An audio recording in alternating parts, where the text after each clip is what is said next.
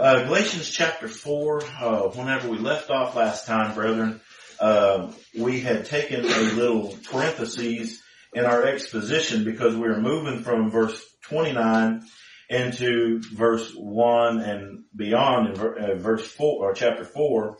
And if you look at verse 29 there, it says, "And if you be Christ, then are ye Abraham's seed and heirs according to the promise."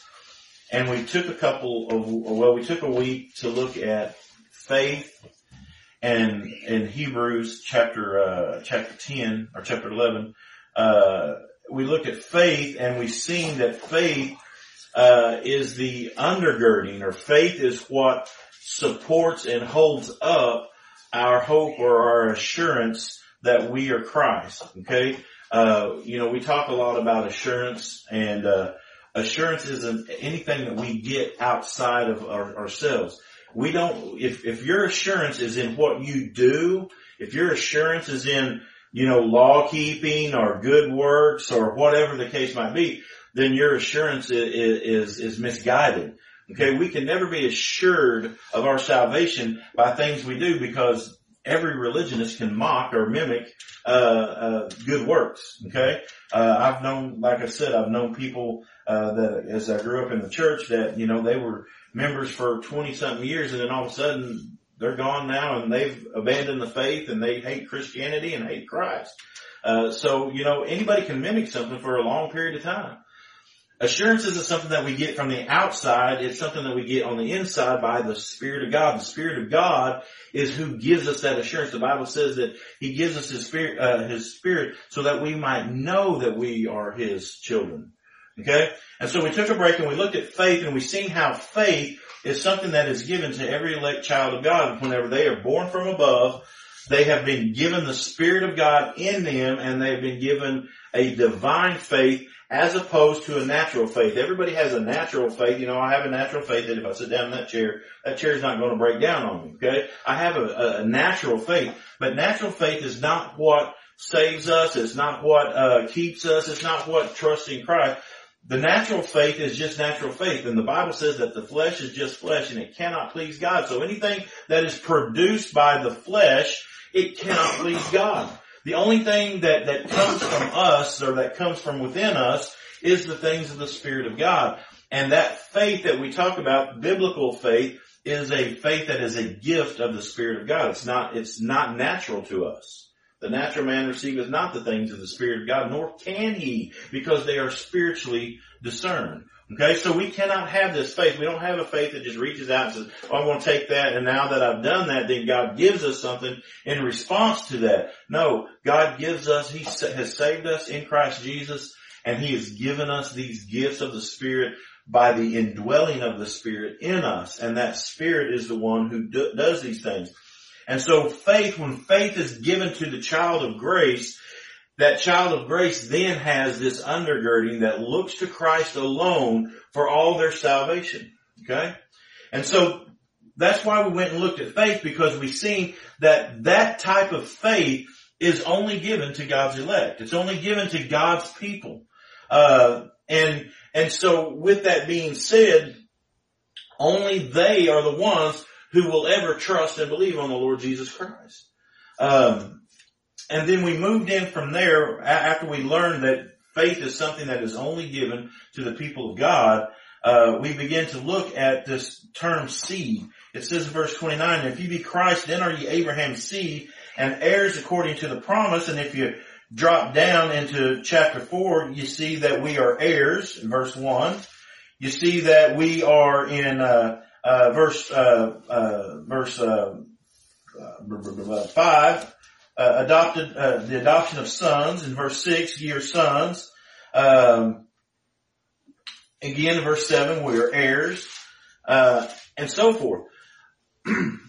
We looked at the biblical doctrine of two seeds. There are two seeds that we see taught throughout the Scripture. There's the seed of Satan. We see the Bible says the seed of Satan and seed of Christ. There is a natural seed. There is a spiritual seed. We see that in the types and the symbols that Christ used in His teaching. We see the wheat and the tares. We see the sheep and the goats. we see the wicked and the righteous. Okay? We are not righteous in and of ourselves. We are righteous because we have righteousness imputed to us, right? None of us is right. The Bible says there is none righteous, no, not one. There is none. We're all wicked. We're all evil. The flesh is just flesh and it cannot please God. It can't do anything.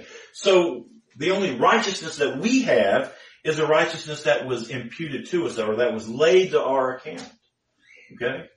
And so with that being said, then there are two kinds of people. There is the people that has that righteousness imputed to their account. There are those who does not, or that does have righteousness imputed to them. There are those that do not. So we have two groups of people. So we spent a couple of weeks looking through all of the scriptures showing how God has shown these two groups of people. One group of the elect of God, or the wheat, the sheep, the righteous, those were elected before the foundation of the world. They were chosen by God.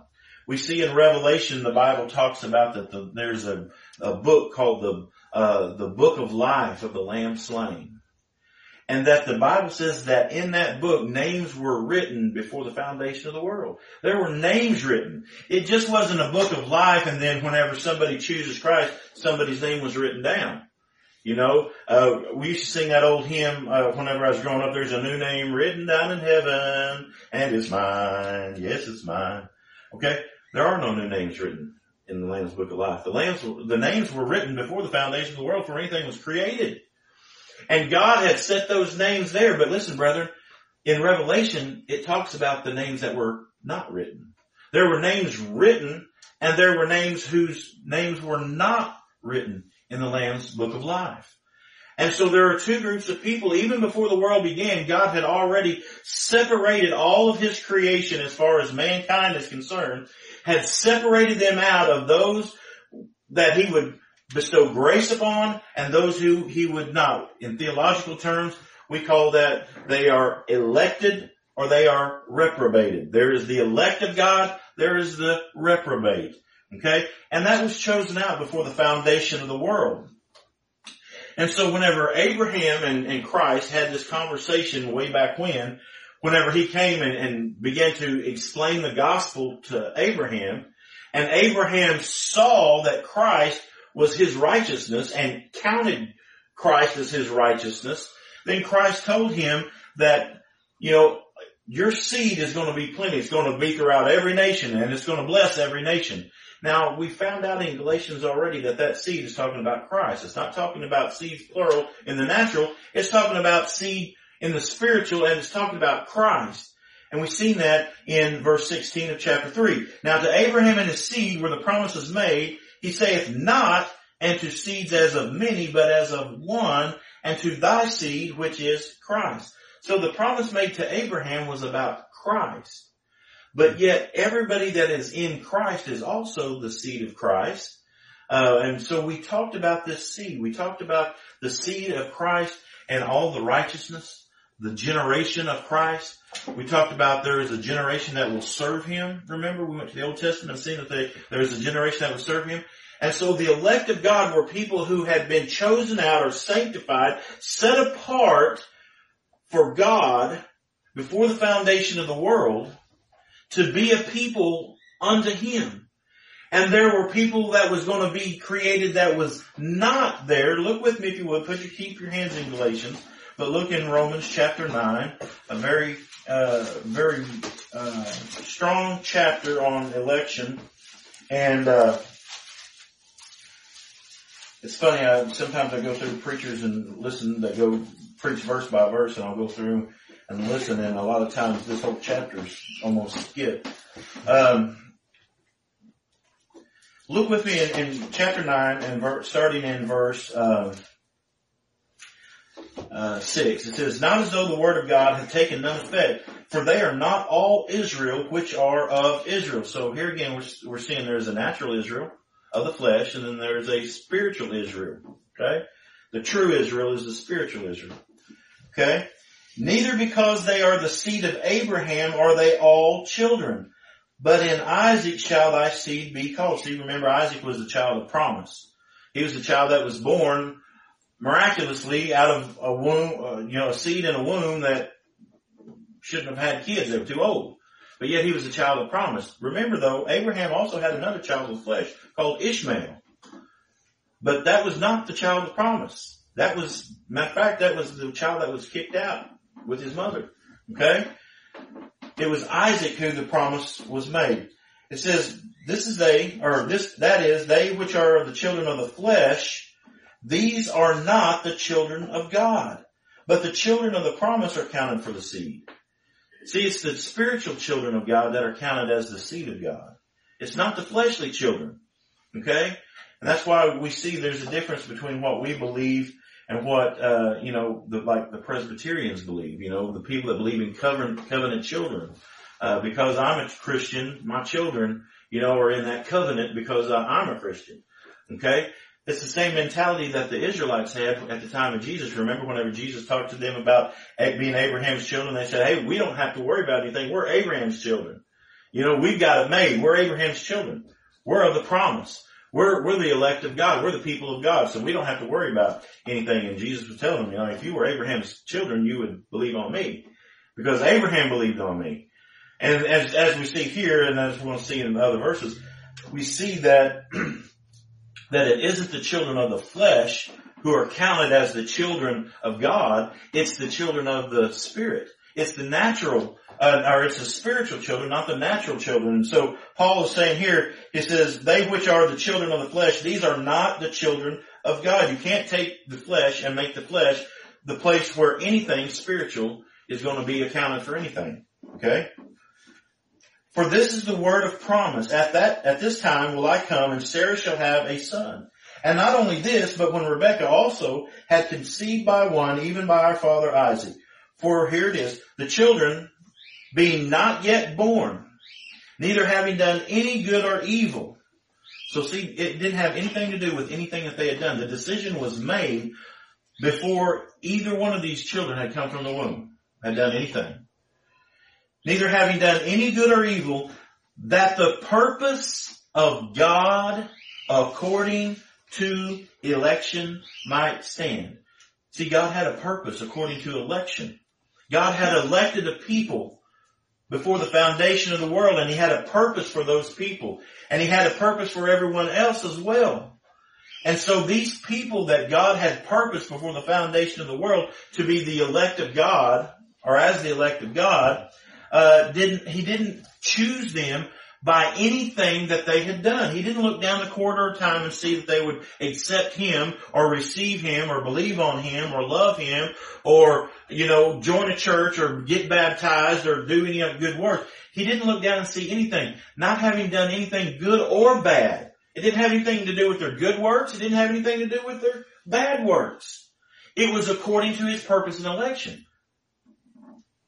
That the purpose of God according to election might stand, not of works, but Him that calleth. So it had everything to do with God's purpose, the one who calls. He called them as His people. He called them as His children, as His elect. And we were eternally His children.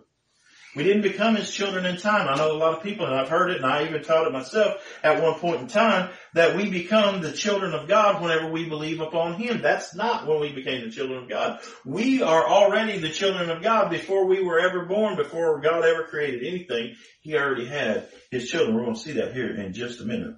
But look at verse 12. It says, it was said unto her, the elder shall serve the younger, as it is written, Jacob have I loved, but Esau have I hated. Oh wow, God does hate people, doesn't He? He does. The Bible teaches that. We don't have to shy away from that. A lot of people want to shy away from the fact that God does not love everybody. There is a hatred that God has. The Bible says that He hates all doers of iniquity in Psalms. The Bible teaches that He hates those who are wicked, who are not of His seed. He hates those. And so we just let the Bible say what it is. I posted the thing not too long ago on Facebook, where I said, it's not my job as a pastor or preacher, to try to make God out, whether it's good or bad, to do anything to try to pump Him up one way or the other. It's my job as a pastor to just preach what's been revealed of God. I'm to preach God for who He is. I don't make God to be good. I don't make God to be bad. I make God to be who He is. And I preach what it says in the Word of God. And that's how we need to pray that the Spirit would keep us faithful to preach that.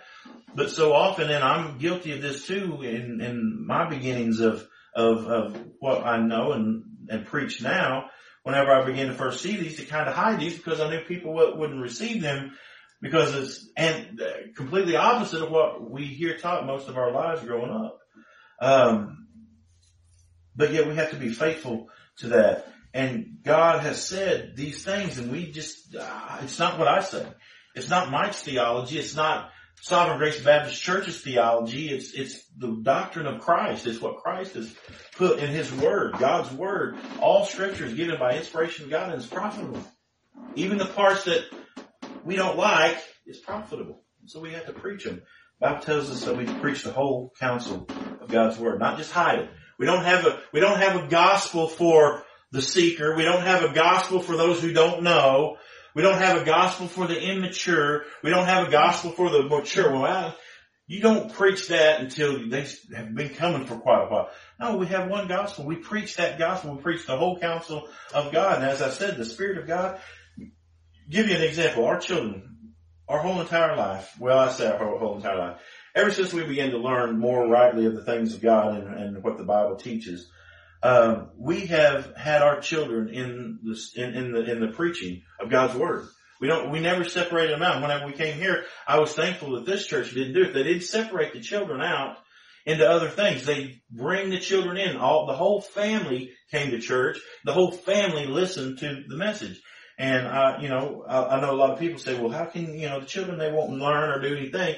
Listen, these children have grown up listening to doctrinal preaching that isn't dumbed down to a level of ABCs and 1, 2, 3s. They listen to this thing and they can articulate. A lot of them can articulate already the things of God and be able to say that. I've seen other children that are friends of ours that have grown up in church but have not been separated out. They can articulate these things. Listen, the Word of God is strong and it is powerful, and when the Spirit takes that Word and reveals that Word, it doesn't matter if you're 9 years old, if you're 9 years old, it doesn't matter. The Spirit is the one who teaches us. And listen, to say that the Spirit can't teach a 5-year-old the gospel is ridiculous. For us to hear the preaching, we look through Scripture. They didn't separate the children out into little children's people's places, to hear, Jesus talked about. No, they sit there with them and they listen. They listened. Jesus preached all those sermons you've seen Jesus preach. The children were there with them. And so whenever we come to these things here, we think, well, man, we shouldn't preach this to these people or this people. No, listen, we should preach it all, because it's the Spirit that gives us. And I didn't mean to go down that rabbit trail, but, it just jumped and I ran. Verse 13, as it is written, Jacob have I loved, but Esau have I hated. What shall we say then? Here's the thing that comes up. Wait a minute. You're saying that God chose some according to nothing and others according to nothing, and neither one of them has a chance to make a choice of their own? Then God is unrighteous in doing so. Have you ever heard that? Well, that would be unrighteous of God. That would be wrong of God. That's not just. Well, Paul, the Holy Spirit, I should say, was well aware of the arguments of the natural mind. And he said here, what shall we say then? Is there unrighteousness with God? And what does he say? God forbid. For he saith to Moses, I will have mercy on whom I will have mercy, and I will have compassion on whom I will have compassion. So then it is not of him that willeth. That should lay down any notion of free will, that we can come to Christ of our own free will. It is not of him that willeth, nor of him that runneth, but of God that showeth mercy. For the Scripture saith unto Pharaoh, even for this same purpose have I raised thee up, that I might show my power in thee. What was the purpose of Pharaoh? Why did God create Pharaoh? For the purpose of raising him up so that God might show his power in Pharaoh. God showed his power through Pharaoh and his disobedience to God. If you go back to the Genesis, or if you go back to the Exodus account, you see that God, before anything happened with Pharaoh, had already told Moses, go down and tell Pharaoh to let my people go, tell him all these things. He is not going to listen to you. I will harden his heart. and he won't let them go. And what happened? Moses went down there. He told Pharaoh. Pharaoh hardened his heart. He didn't listen. The plagues came. What happened? It happened again, and again. And if you go back and look in the scriptures and check, you can check me out on this. After every time that happened, it said, and Pharaoh hardened his heart just as the Lord had said. Well, how did the Lord have said it? The Lord was going to harden his heart. See, the Lord is the one who is controlling all things. He is sovereign over all things. He's in complete control. He has predestinated all things. And Pharaoh was raised up for a purpose. The Bible says that he has created all things, yea, even the wicked, for the day of evil. God has created the wicked line of people for the day of evil. He has created them for a purpose. You go into, I think it's in 1 Peter, 2 Peter, I can't remember right off the top of my head, where it talks about the false prophets and the false teachers. And the Bible says that those false prophets and false teachers, that they were ordained to that condemnation. What does the word ordained mean? It means to choose out, but it basically means to be predestined. God had ordained them to that condemnation of being false teachers. They were going to be false teachers because God had ordained them that way. What about Judas? We talk about Judas. Judas was a man who God had raised up for a specific purpose. What about all those ones that crucified the Lord Jesus Christ? The Bible said that you by wicked hands have taken by the determinate counsel of God. God determined that those wicked acts would be part of his purpose, that in every generation, all those things. Think about Joseph and his brothers throwing him in the pit, wanting to kill him, selling him into slavery and all those things. The Bible says that what you meant for evil, God meant for good. It was an evil act. They did the evil act. It was evil. But it was something that God before had ordained to happen because he meant it for good. What happened? Joseph got sold into slavery, but God moved him up in stature and in rank. And whenever he got up there, he was able to save all the Israelites that came into Egypt. First it was just his family, but what happened? It grew for 400 years. It grew into millions and millions of people. See, God had a purpose. And that purpose was brought forth by evil acts.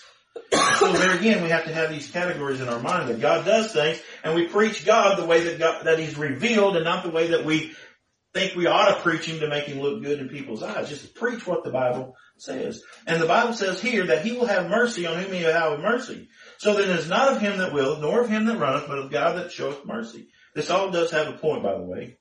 For the scripture saith unto Pharaoh, even for this same purpose have I raised thee up, that I might show my power in thee, and that my name might be declared throughout all the earth.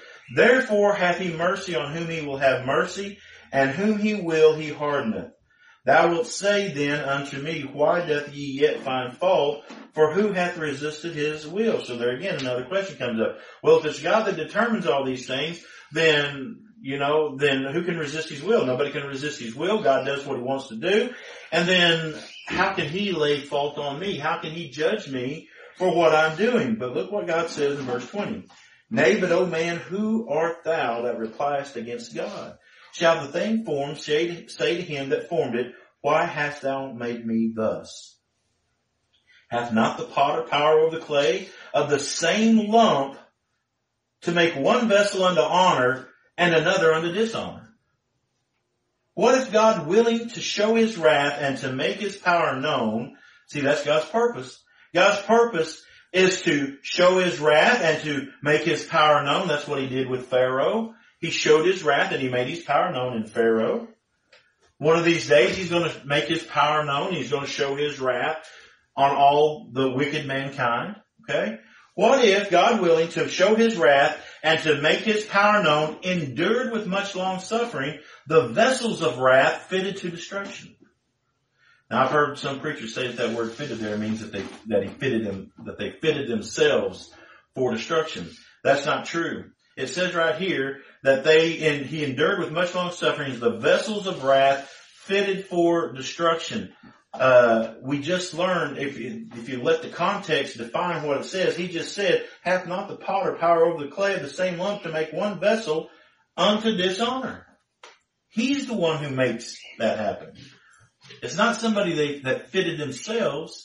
It's God who had fitted them for destruction.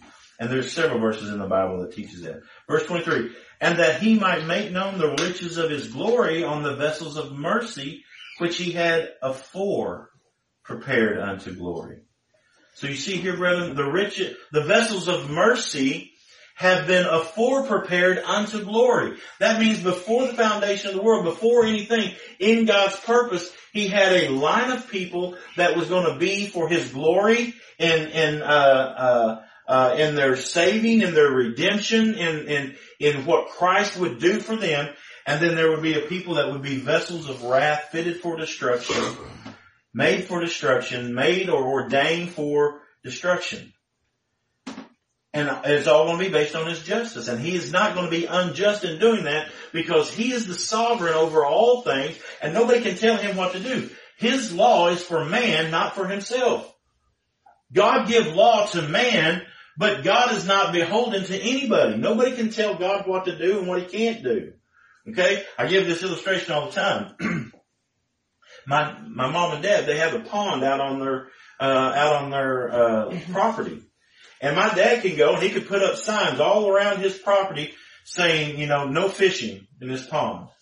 Okay? Well, one day he walks down and he sees this guy out here fishing in his pond. My dad goes down there, and if my dad, he's probably going down there with a gun. He goes down and says, hey, what are you doing on my property? Don't you see all the signs? It says no fishing. And the guy said, well, I seen you out here fishing the other day.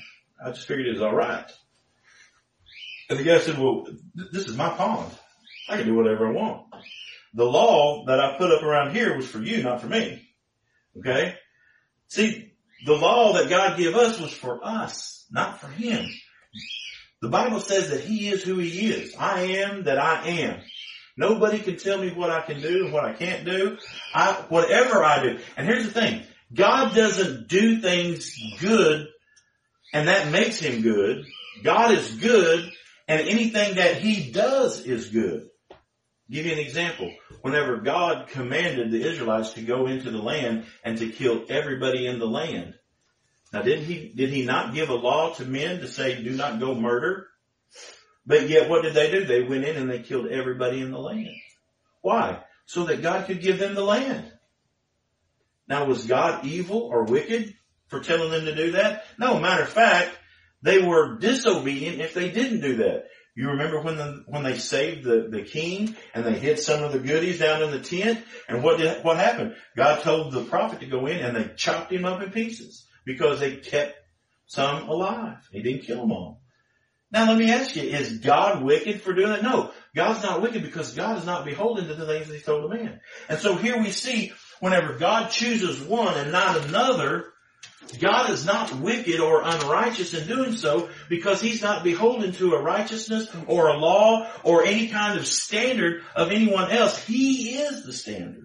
He is the one who is righteous and holy. So in everything he does, it's righteous and holy. And if he says, I can choose this man to never receive salvation and then judge that man for the sins that he commits throughout his life and then eternally punish that man, nobody can say, you can't do that. Ain't that what he says? He says, you can't reply. Why? Does the thing form say, why hast thou made me this way? Who can resist God? We don't have that right. God is sovereign to do those things, and he can do it. And so here we see, and that he might make known the riches of his glory unto the vessels of mercy, which he hath afore prepared unto glory, even us whom he hath called, not of the Jews only, but also of the Gentiles. So in Romans 9, we see that there are two groups of people that God has ordained, and that is those who are vessels of mercy, those who are vessels of destruction, or the vessels of honor and the vessels of dishonor. Now let's go back to Galatians. All that to say this. We see that there is a seed of Christ. Here it's called Abraham's seed. We see that it's called an heir. Everyone who is the seed of Christ, and there's the spiritual union that we have with Christ, everyone who is a seed of Christ is going to receive the promise or the inheritance. Look at verse 1. Now I say that the heir, as long as he is a child, differeth nothing from a servant, though he be Lord of all. Okay? And now we talked a little bit about that last time we was together. We're not talking about age here. We're talking about understanding, right? Remember when Paul talked to the Corinthians? He said, whenever I was a child, I spake as a child. I thought like a child. I acted like a child. But whenever I become more mature, I put away childish things. Now, was he talking about his actual physical age and what happened? No, what was he talking about? He was talking about his understanding. Whenever I was a child in my understanding, when I was ignorant of certain things, this is how I acted. But whenever I became mature in my understanding, and I began to see this is what the scriptures are actually teaching, when God revealed unto those apostles, opened up their understanding of the things. Remember, whenever they were walking on the road to Emmaus and they were talking about Christ dying, and all of a sudden Christ came here and he preached to them from Genesis all the way to Malachi, preached to them and showed that that whole entire thing was about Christ. And the Bible says that he opened up their understanding. See, if our understanding isn't opened up, then we're just looking at words on paper trying to figure them out with the natural mind. But whenever we are open, our understanding is opened up where we are spiritually understanding what the Bible is teaching, then we begin to see things on a little more deeper level or a little more expanded or a little more understanding level. Okay? And so this is what he's talking about here. The heir, and he's talking about us, all the children of grace, there is a period of time that we go through like a child in misunderstanding. We don't understand.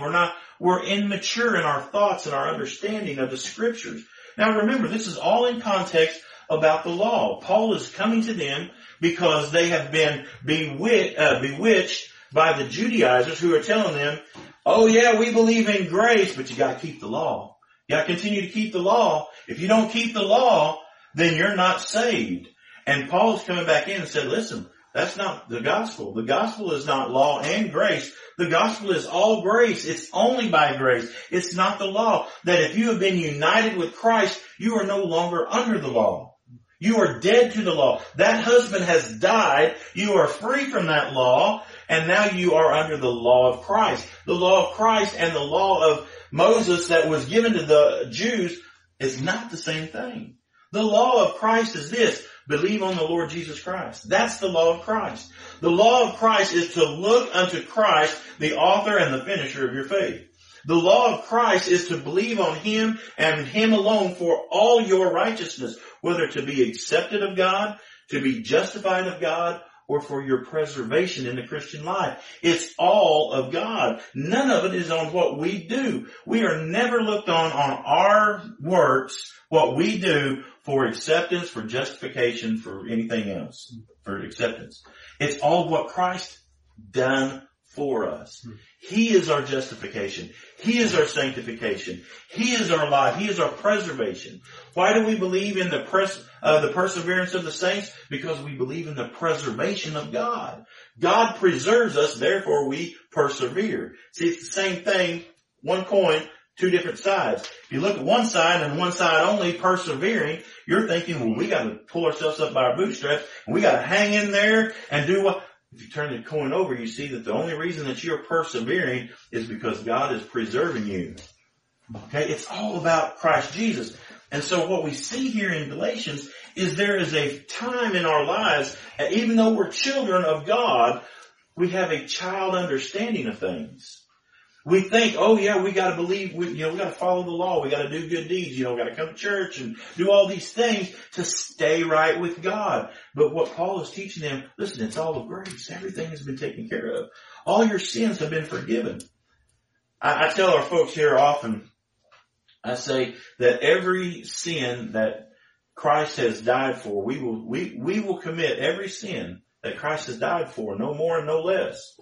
I mean, Christ didn't die for more sins than we are going to do. And we're not going to sin less than what Christ has paid for. Okay? And we're not going to do more sins than Christ paid for, otherwise they wouldn't be paid for. Same thing with the works. We will do the works that God has ordained for us, no more and no less. If God ordained a certain amount of works for the Spirit of God to do within us, we're not going to do any more or any less than that. Now, and as I always say, that's not to say just be lackadaisical and everybody do whatever, go on and just be, sit on your backside, do nothing. I'm not saying that. But what I'm saying is we got to understand the difference between the works of the natural man, the works of the spiritual man. The spiritual man is Christ in you. He does that work, not you. The work of God is in you, but the work of the flesh can do nothing.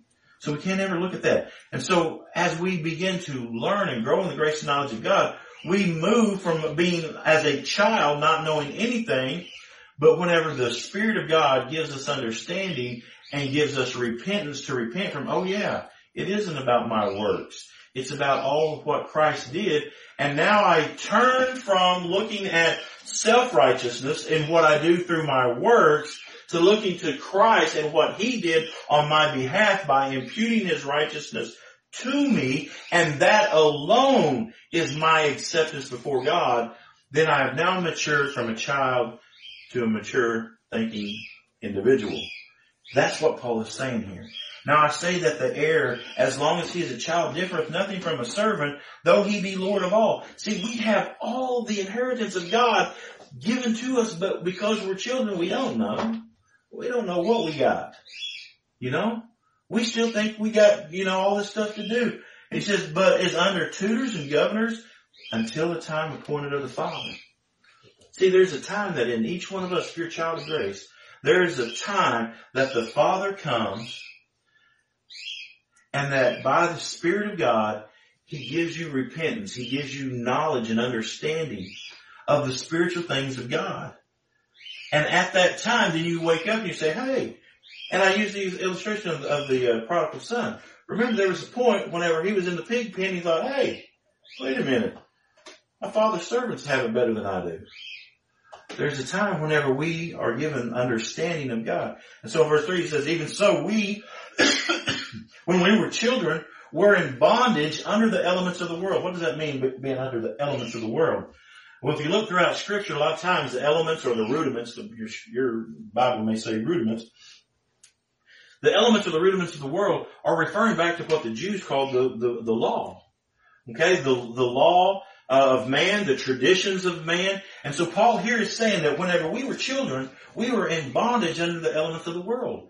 We were in bondage to the law. We didn't know any better. We didn't know the freedom that we have in Christ, the liberty that we have in Christ, that the law has been nailed to the cross and that all of its ordinances, everything has been fulfilled in Christ Jesus, and that all of His obedience to God's law, which was perfect, was laid to our account. Therefore, we have kept all of the law because Christ kept the law.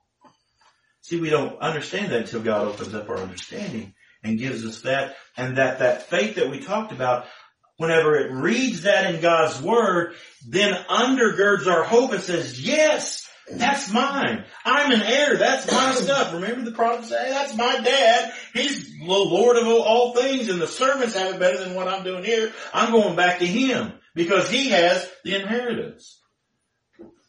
And guess what? Even though he thought he squandered all his, and the Bible does say, He gave him that inheritance, he went and squandered that inheritance. But guess what? Whenever he squandered that inheritance, he was still accepted back as a son with full rights to everything that the Father had.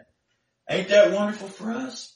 That a lot of times we may wander away and squander that in sin, but we have been given forgiveness. We have been given reconciliation to God. We can come back to God and He receives us as a son because we are sons. Even though in our minds we might not even think that. Remember that prodigal, he said, I don't even know if my father's going to let me come back. I'll go back as a servant. I'll go back to him as a servant. Well, the father said, no, you're my son. You're my son. And so here we see, even when we were children, we were in bondage under the elements of the world, under the law. And if you look at that in theological perspectives, a lot of times as we grow in the grace and knowledge of God, we think of, hey, we got to keep this, all these laws in the Scripture, and everything like that until the Lord brings us to the place of rest. That place of entering into His rest. What do you do when you rest? You don't do nothing, right? My kids, whenever I come in from work, I'll sit down in my chair over there, and a lot of times I'll just fall right to sleep. Now, if I'm resting, I'm not doing anything. If we rest, and that's why it's so hard to enter into His rest, is because entering into His rest is solely trusting Christ for my righteousness.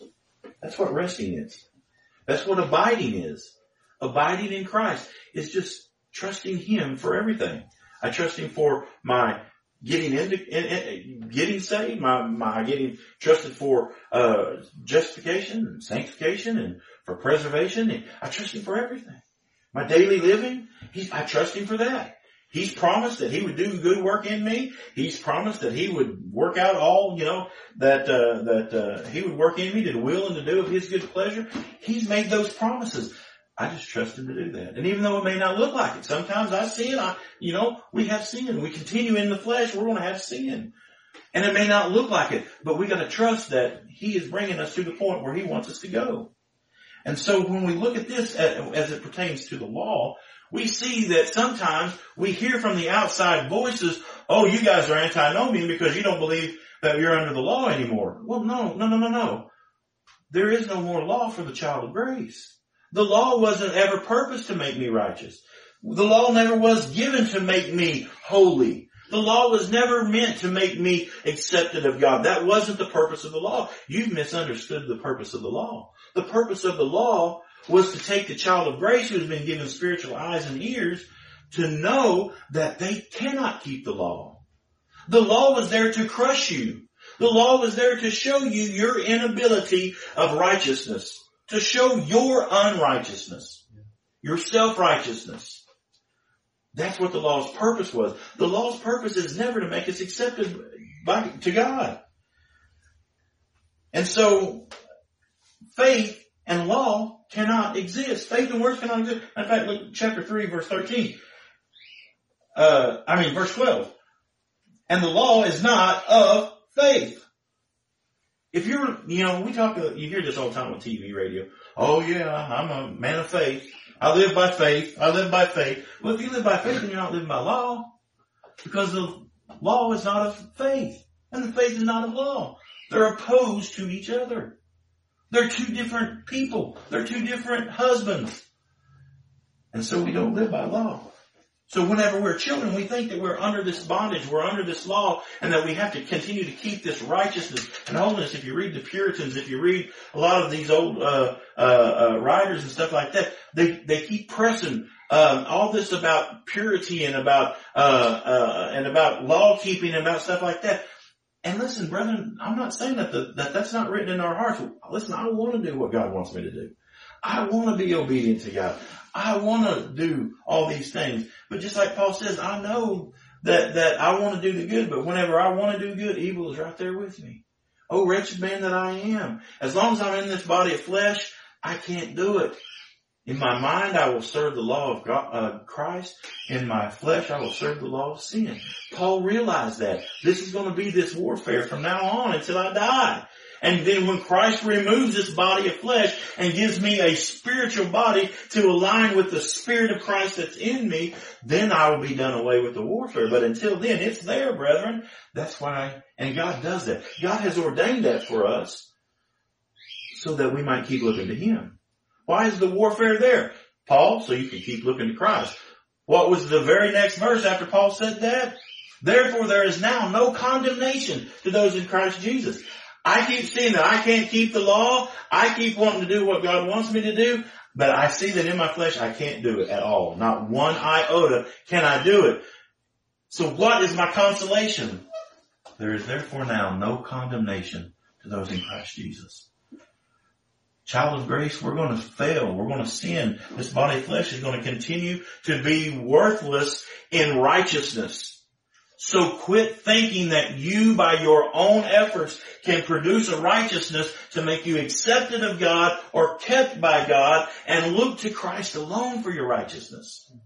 It is then and only then that you will experience the freedom, the liberty, and the rest that Christ promised. And we can only do that as God gives us that understanding. It is whenever the time of the Father appoints to us. Look at verse 4. But when the fullness of time, we're just about done. But when the fullness of time was come, God sent forth His Son, made of a woman, made under the law, to redeem them that were under the law, that we might receive the adoption of sons. See, the reason he came to do all of what he did is so that we might be able to, by the Spirit's work in us, realize that we are sons. To realize we can't live up to the standard of our Father, but our Father has given us a righteousness in our place. He has provided a righteousness in our place in our elder brother, Christ. Christ has been our righteousness. His life that he lived for us in obedience to the law was laid to our account. And in this old man who deserves all the wrath of God, Christ stood as our substitute, as a lamb in our place, and he took the full wrath of God. So all the righteousness that was needed to fulfill God's law and justice, Christ did for us. That's laid to your account. And every bit of wrath that you deserve because of your sinful old man, Christ also took that and laid that to your account. You have received the full wrath of God on you because Christ took it for you. But the good side of that is that you also receive the full righteousness of Christ in your place because he procured that for you also. See, there's a difference between Christ's suretyship and Christ's substitutionary work. They sound the same, but they're not the same. We sang it this morning about Christ being our surety. Christ is our surety, meaning that he is the one that the judge looks at and says, I will accept you in his place. But substitution is actually taking the place of the one there and taking the full payment or the full penalty that was required by that person. And so if Christ really did substitute, and here's where we get in. Why did we talk about election? Why did we talk about reprobation? Why did we talk about God hating some and not others? Why do we talk about these things? Because here it is, brethren. It comes down to the very heart of the gospel. If Jesus Christ is a substitute, that means he took someone's place, right? Substitute means he went in someone's place. If he's the substitute for all mankind, that means that everything that he did in his life work, his obedience to the law, and everything that he did and received in that death upon the cross was a substitute then for every man. If he substituted for every man, then every man receives the results of that substitution. If Christ lived a perfect life, that life is imputed to all for whom he died. And for all for whom he died, he took the full wrath of God. And the Bible says that it has been propitiated. That word propitiation means that God's wrath has been appeased. God no longer has wrath on that person. And if God has laid out all of his wrath upon Christ as a substitute for somebody, and Christ, and the Bible says that God was satisfied with that, then that means his wrath has been appeased, propitiated. If it's been propitiated, that means there is no more wrath.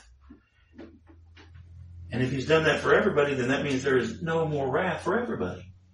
So either you need to be a universalist and believe everybody's going to be saved, or you need to believe sovereign grace.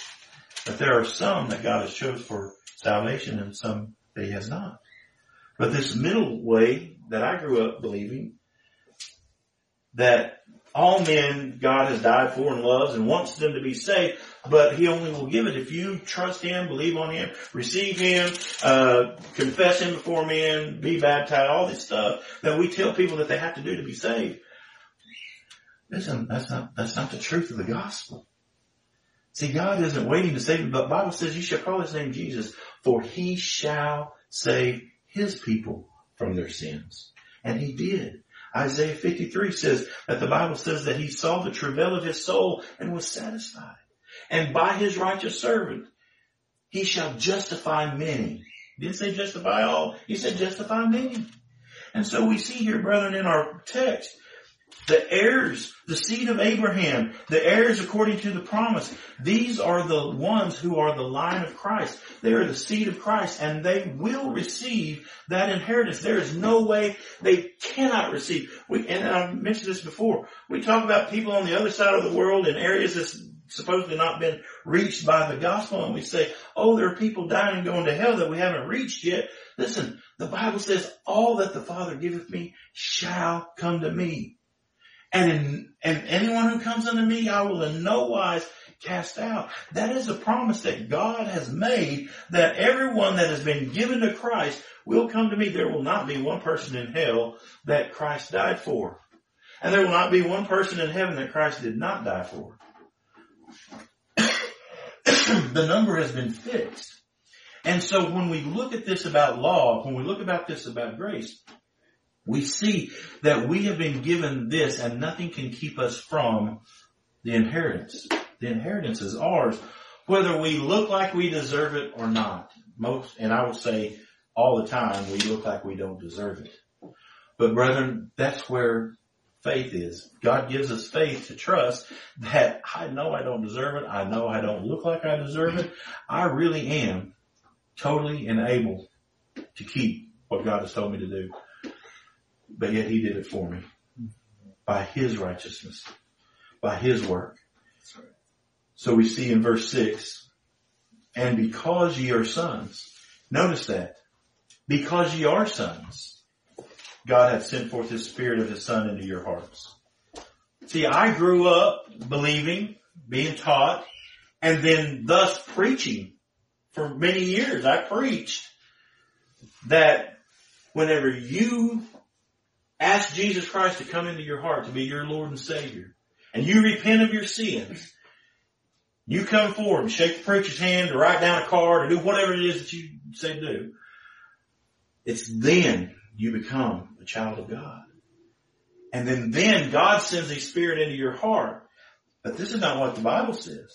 The Bible says, because ye are, I was already a son, and because I was a son, God sent His Spirit at the time of His choosing. Remember up there in verse 2? But as under tutors and governors until the time appointed of the Father. There's a time appointed by the Father whenever we receive the knowledge of Christ.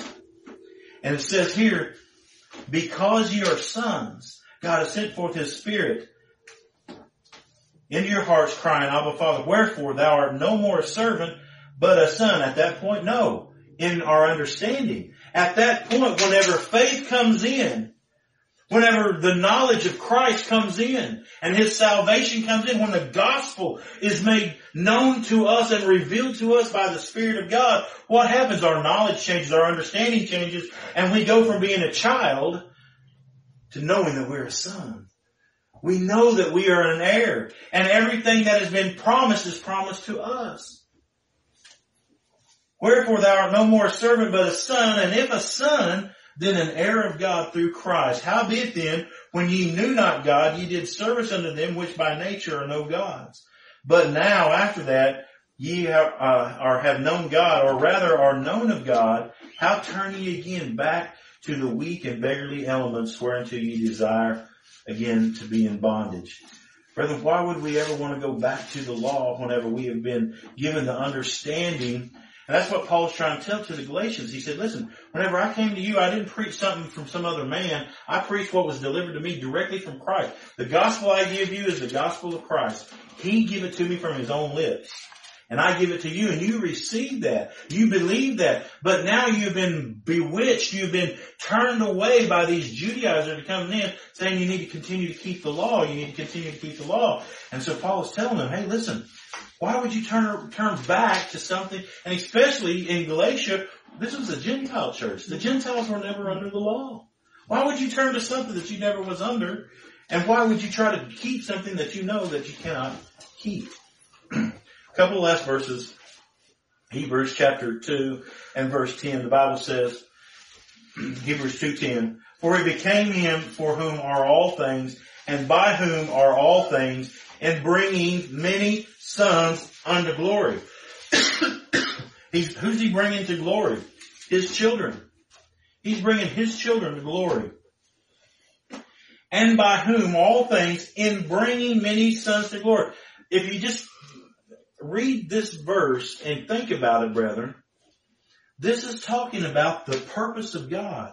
Before anything was created, why did Christ come forth? Why did God bring forth Christ as the Redeemer, as the Savior, as the Messiah, as the surety, as the substitute, the propitiator. Why did God bring forth Christ, robed in flesh, God in flesh? Why did He come and bring Him forth before anything had ever happened? Well, it says here, for He became Him for whom are all things, and by whom are all things. We know that's talking about Christ, right? The Bible says that all things are by Him and for Him and to Him. We know the Bible says that by Him, He created all things. Jesus, the Word, was with God and the Word was God. All things were made by Him and for Him, in bringing many sons to glory, to make the captain of their salvation perfect through suffering. For both He that sanctifieth and they who are sanctified, that's God, Christ who sanctifieth, and those who are sanctified, what does it say? Are all of one. For which cause He is not ashamed to call them brethren. See, there is this vital union between us and Christ. That's why we are heirs. That's why we receive the promise. That's why God sends His Spirit into us. That's why we're called the children of God. That's why we're called the righteous. That's why we're called the sheep. That's why we're called the wheat. Because before the foundation of the world, there existed a relationship, a true vital unity between the child and the Father.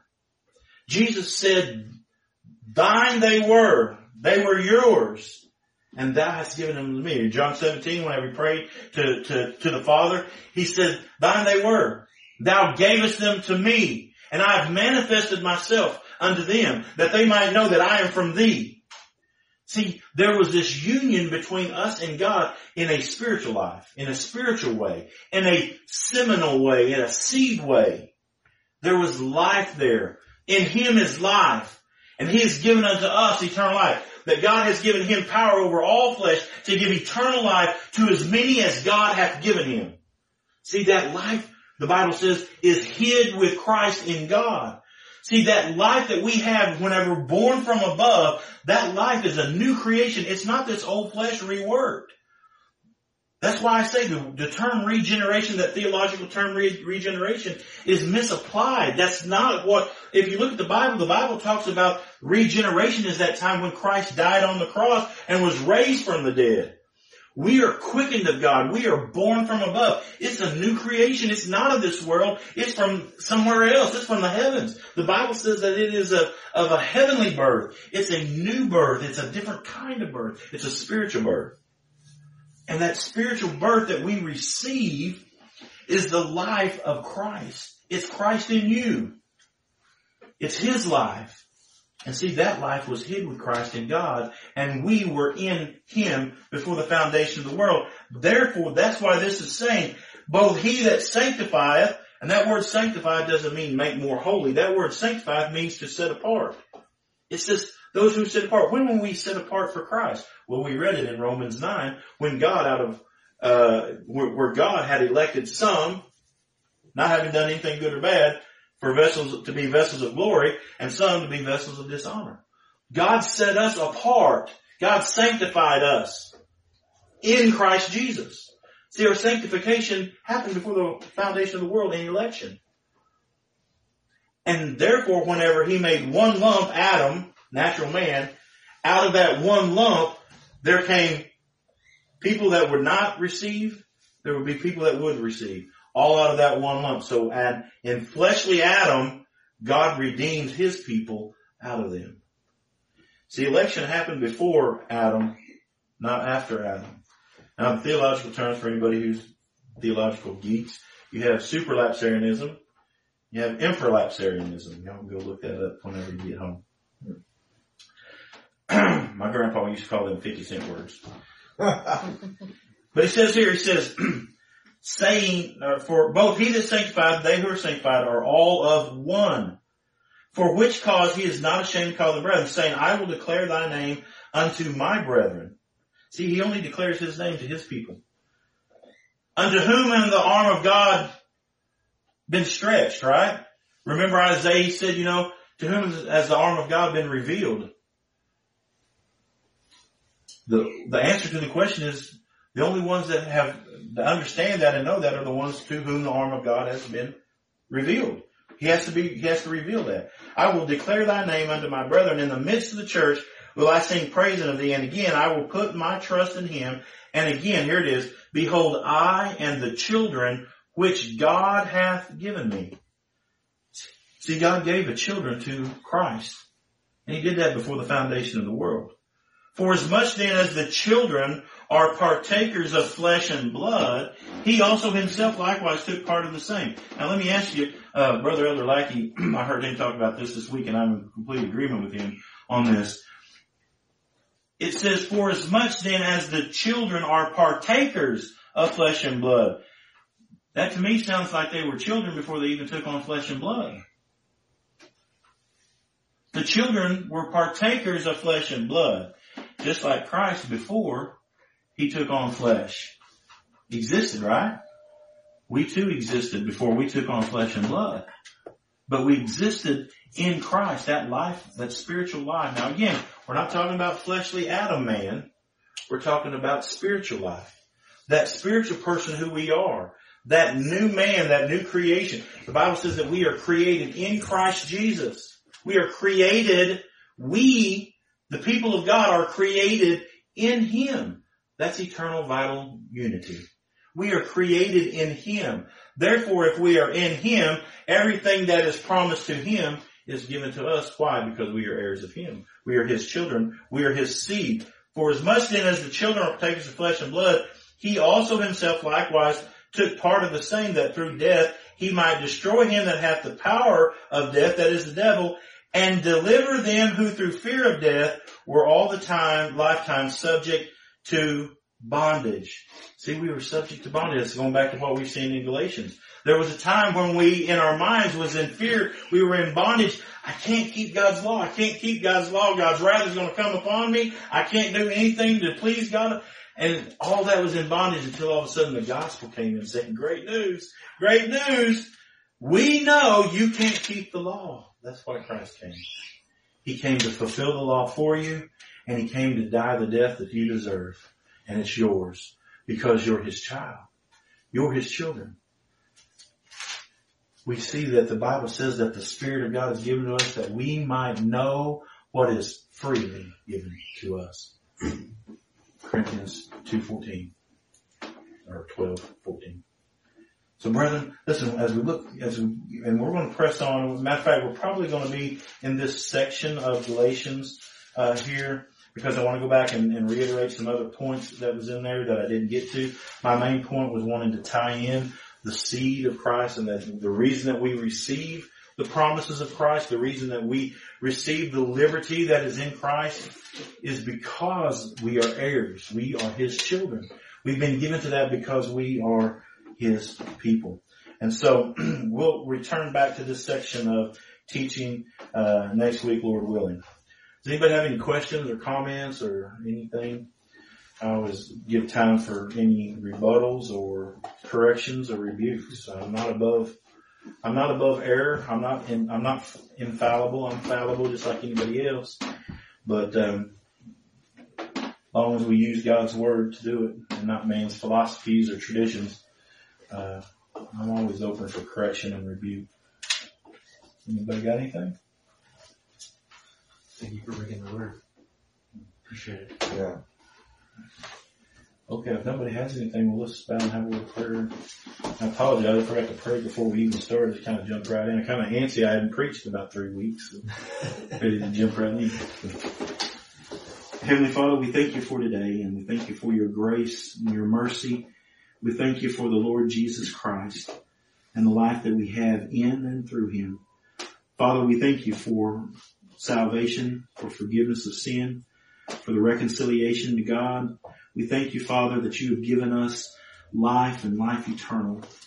And Father, we just are unworthy of all these things that we have talked about today. And just like that prodigal, we often find our face down in the pigsty, in the mud and the mire of our flesh, fulfilling the lust of the eye and the lust of the mind, the lust of the heart, the pride of life. All these things we seek after in this flesh. And Father, we often return to our vomit.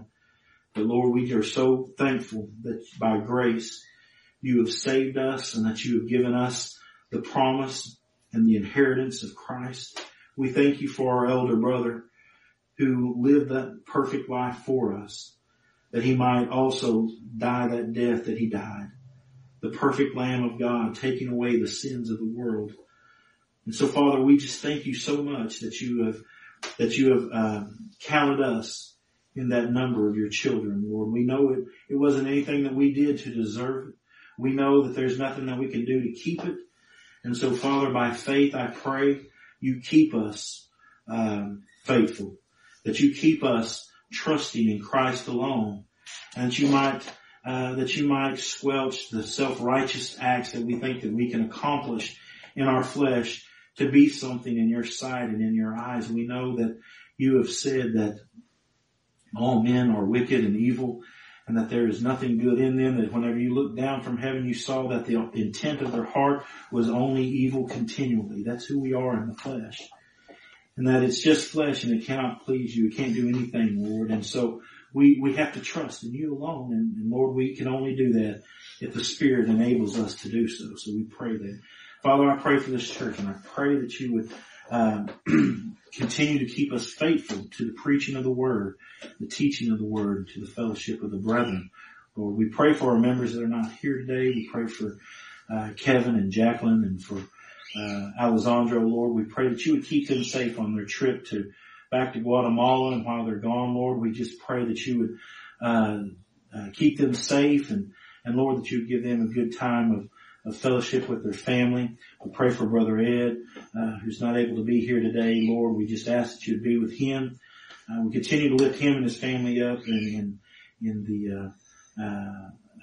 during this time of grieving over his son that has passed away, Lord, and for Beth and for Mike. And Lord, we just ask that you be with them as they build their new home. And Lord, we just thank you so much for all that you've done. Father, I thank you for these two brothers that have been here with us visiting, Lord. I pray, Lord, that you keep them safe in their travels, to be with them during this wedding that they're at, Lord. Or we pray that you would bless this wedding, this marriage that is about to happen.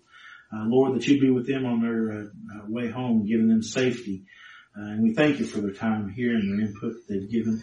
Lord, and we just are so grateful for all things, Lord. We know that all things are given by you, and that all good gifts come down from the Father of lights. And so, Lord, we know it's you and you only. And so we ask this all now in Christ's precious and holy name. Amen. Amen.